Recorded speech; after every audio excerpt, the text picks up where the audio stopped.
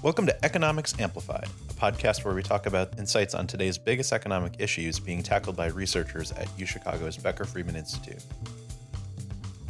Richard Evans is a senior fellow in computational social science at the University of Chicago and a fellow here at the Institute. Evans sees immense potential in the methods, practices, and workflows that computer engineers have implemented in their own discipline, and is working to bring those skills into Chicago economics through his role both here at the Institute and via the Masters in Computational Social Science. Evans spoke to us about how we can expect to see computation shape different aspects of economic study, as well as the ways that computer scientists and software engineers can teach economists how to work smarter. Computation in economics really, I think right now, most of the work is advancing kind of our data capabilities, which is exactly like you mentioned. It's allowing us to chew through bigger data sets, manipulate better data sets. On that front, there are advances happening that are changing that area, which have to do with machine learning, which have to do with visualization. So network graphs, we have to have better visualization tools for this giant data. Networks seem to be more important. Machine learning techniques, I think, will replace a lot of the basic regression statistical techniques that have been so common in econometrics and economics. But then the last thing you mentioned is kind of where I fit in, which is computational power really allows us to solve bigger models. And these models, especially in macroeconomics, we try to model something as complex as the macroeconomy, where you have millions of different types of people and and thousands of different types of firms and industries and all this heterogeneity. And then we're trying to model how those interact and build up to macroeconomic variables that you and I face, like the interest rates or wages. Just thinking about that, it's such a complex system, and mathematically we can write those systems down, but they're so complex that until recently we haven't really been able to solve them. So a lot of what I do is build large macroeconomic models and then leverage the new computational power that we have to solve those models. Rick thinks of problems of unique complexity, like the tax code, as a prime opportunity for computational models to add clarity to discussion and study of economic impact. And when you think about the tax code, it's such a lumpy thing. Think about just like the marginal tax rates that you and I face. There are all these jumps and drops depending on what exemptions you declare or what income bracket you're in. And they're kind of discrete jumps. Those things present problems when you're trying to find out the optimal tax level or even the optimal choices that you and I should make. These lumps create, in math, what we call non-convexities, and for optimization, those are really difficult.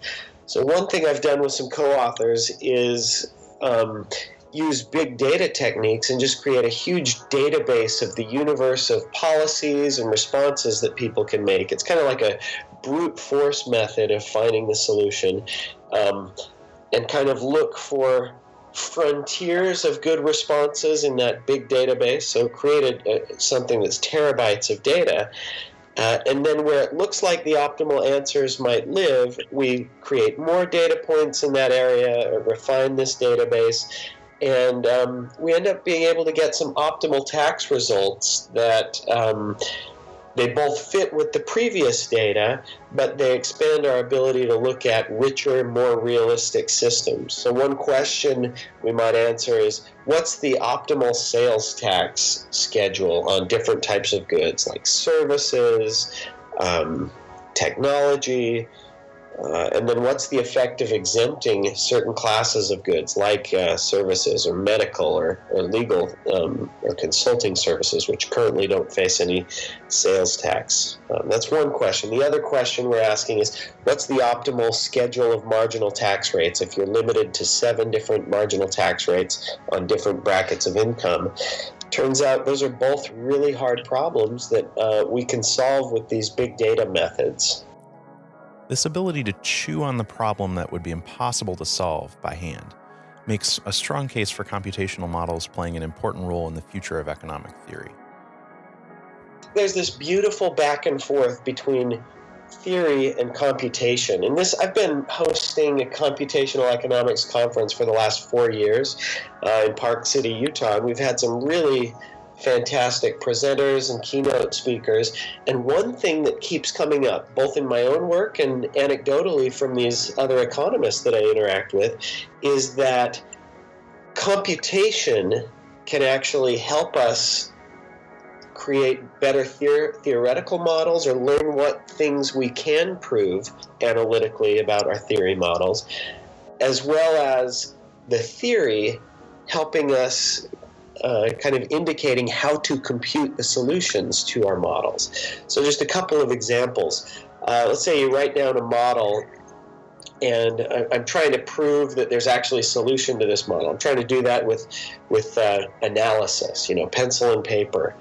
And I can't prove that the solution exists. I might compute a solution and see kind of where it exists, if there are multiple solutions. If the computational approach breaks, that might even be instructive as to some things with the theory. So that actually, the computation can actually help us with the mathematics and the analysis of the models and figuring out, kind of helping us climb inside those models and see what this new universe that we've built looks like. And the other way is really productive as well. That is, if I'm trying to compute a model and it won't solve, I often have to go back to the theory and look at what are the properties of the model that suggest a computational strategy for solving the model. So in terms of theoretical models, both computation and mathematical theory are both very productive complements to each other. And then another part of what you were asking is about just slicing the data. So there's some nice approaches to data, especially complex systems, where machine learning techniques can actually go in and in an unsupervised way just kind of tease out what are some of the relationships between variables in the data. Things that for kind of the human brain would be impossible to kind of sift through that level of complexity. Those initial runs through the data with these unsupervised approaches can actually suggest theoretical channels and how to build models to actually look at this data. And then the other approach is to build a theory and then take it to the data and see how the theory allows us to interpret the data. But in both those examples, it's really productive to go from both directions, from data to theory, from theory to data, from computation to theory, and theory to computation. I love computers, I love doing math and building economic models. This is a really happy place for me. Evans thinks that economists have a lot more to learn from computer scientists than just how to harness computation in their models. He's a strong proponent of looking at the efficiencies that software engineers have created in the course of doing their work and integrating them into the study of and collaborating within the field of economics. There has been a push in recent years at the top journals to make sure that everybody publishes their code and their data, right? So replicability of research is really important just for any academic inquiry. This openness of research, in the worst case scenario, you don't want people faking their results, so you want to be able to replicate it. But in the best case scenario, we make honest mistakes. There can be errors in our code that we don't know about. And we do our best through the referee process to check everything. But there are probably a lot of errors in papers that we still don't know about just because they haven't been replicated. So the very first step in this openness is to publish your code and your data set that you're using so it can be replicated. That's not enough. So open source, the idea behind open sourcing and using GitHub is, those are two separate things. Let me take them in turn. Open sourcing your code and methods of data means that not only is it available for others to look at, but it's also well-commented code so that someone from the outside can read it and actually understand it. If you look at other people's code, sometimes it's impossible to read. So principles like writing your code so that it's modular, that is, different pieces are separated and interact logically. There's got to be good comments inside of the code. And then you mentioned Git and GitHub. Those are really powerful tools, not only for making code available, but for collaborating. I mean, these are collaboration workflows that are very advanced. GitHub tracks everything that anybody's contributed to a project. So if you go to an open source project, you can look at exactly who has contributed to it and exactly what they contributed. In the tech industry, they don't even use resumes anymore. People just send you their GitHub handle, and you look at their GitHub page and you can see their code and what projects they contributed to. I think that is a really powerful idea for economic, and also the collaboration that it fosters. If I can get attribution for collaborating on a project that someone else is working on, I can both help them and help me at the same time. As an academic, I get a lot of credit for the papers that I publish. I think it would be really valuable if we also get credit for the code that we contribute to and improve. And GitHub is a really strong tool for doing that. By embracing these tools in his own work and encouraging his colleagues to do the same, Evans is creating a unique opportunity for his students to contribute to economic modeling with their professors in a hands-on way by accepting student pull requests, a mechanism in GitHub that allows anyone to submit revisions to a collaborative online code repository. In this new program that I'm a part of at Chicago, the Masters in Computational Social Science, I mean, this is something we want our students to be doing. We want them to be learning the tools, getting involved in these open communities, contributing to projects, and building up their cachet in this area. And then so we've talked about economic research. Think about the importance of this open source principle in policy. So when any fiscal legislation comes through Congress, it has to be scored, or a revenue estimate is what it's called, where it has to be scored by the Joint Committee on Taxation. So a revenue estimate means any new legislation, the Joint Committee on Taxation, or JCT, has to estimate what is going to be the change in government revenues from this new policy. And so how in the world do you do that? I mean, that's really a macroeconomic question, and they have these models, these economic models to do that, but they're proprietary. And I don't want to be hard on the JCT. They've got some good reasons for those being proprietary, but having built models similar to these, I know there are hundreds, if not thousands, of parameters and economic assumptions in these models, to which the results of these models are sensitive, right? So if it's a proprietary model, it's very hard to test or replicate or do sensitivity analysis as to whether the government revenues that are projected from a certain policy, whether that's a good estimate or not.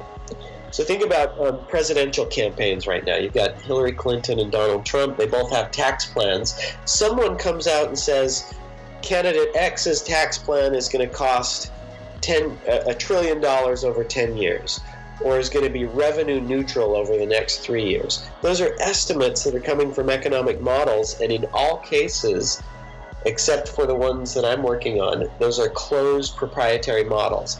So there's no way for me to check if those estimates are good or if they're sensitive to certain assumptions.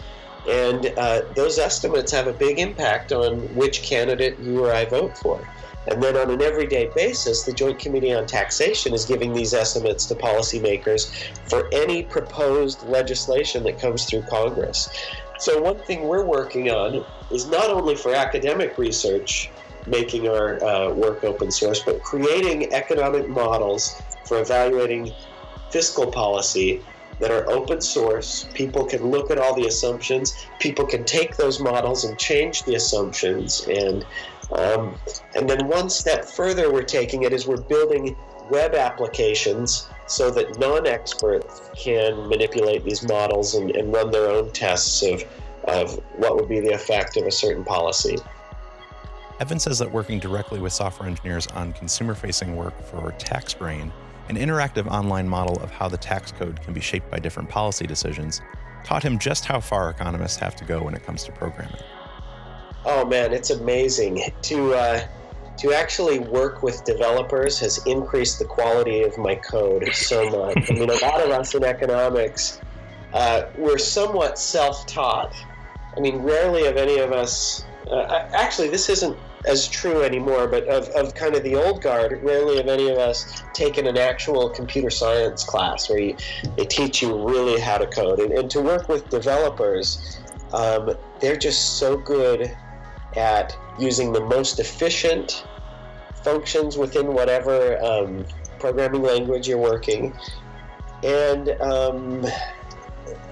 they're also really good at workflow. I mean, this collaborative Git workflow is something that we've taken directly from the developing industry. And further, so we partnered with this company in Austin, Texas, Continuum Analytics. And they have built kind of the most popular Python stack. It's called Anaconda. It's the most popular kind of distribution of Python with libraries, and Python's a programming language. It's fairly popular. These guys, we've used these guys to build the front end for the web app for the economic models that we're building. However, one thing they've done, which I think is beautiful, is they've made the code for the web app open source so that anybody could take this code and build their own web apps, and it's got all the links with Amazon Web Services, so you can do your computing in the cloud. It's really a beautiful thing that's actually beyond my expertise, but given that the code is out there, it's something that I could learn if I took the time to do it. Evans is working hard to get colleagues to move their work into more close alignment with the computer science way of doing things. What are his specific goals? I want to reach economists with this open source idea. There are a number of groups that are doing this. I can think of a group at NYU running this website called quantecon.net. They're building kind of open lectures and corresponding computational code for macroeconomic methods. There's a group at Johns Hopkins run by Chris Carroll trying to build open source economic models.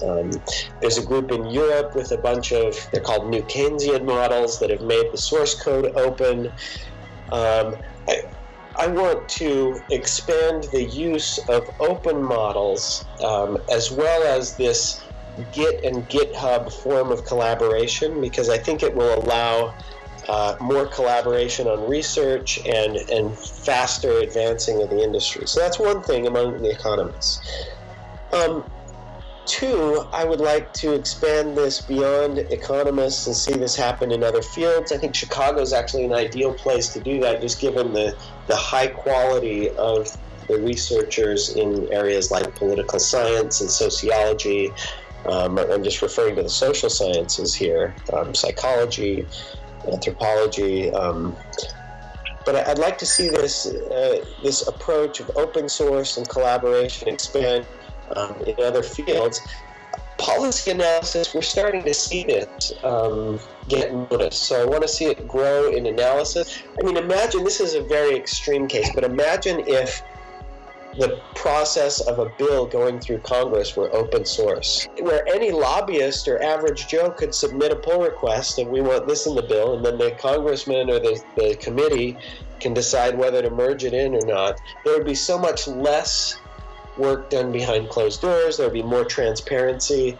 I mean, this is a pretty broad philosophy that kind of democratizes whatever field you're working in. I don't know that that's anything we'll see in our lifetimes, but the idea is beautiful, and I think transparency and openness are pretty key principles for democracy. And in economics, we're trying to democratize economics. We're also trying to bring people from different fields together. In my work, it's mathematicians and computer scientists and policy analysts and economists, but that circle can get a lot more broad. Thanks for listening. You can find more episodes of Economics Amplified on SoundCloud, iTunes, YouTube, and on our website. Music for this episode came from Boris Man 2, whom you can listen to on SoundCloud, and Auscultation, whom you can find on Bandcamp. The show is produced with help from Liz Braun and Tony Shears and is edited by Mark Rickers. That's me. The Becker-Friedman Institute for Research in Economics advances inquiry that illuminates our choices, our economy, our society, and our future. To learn more about the Institute, visit bfi.uchicago.edu.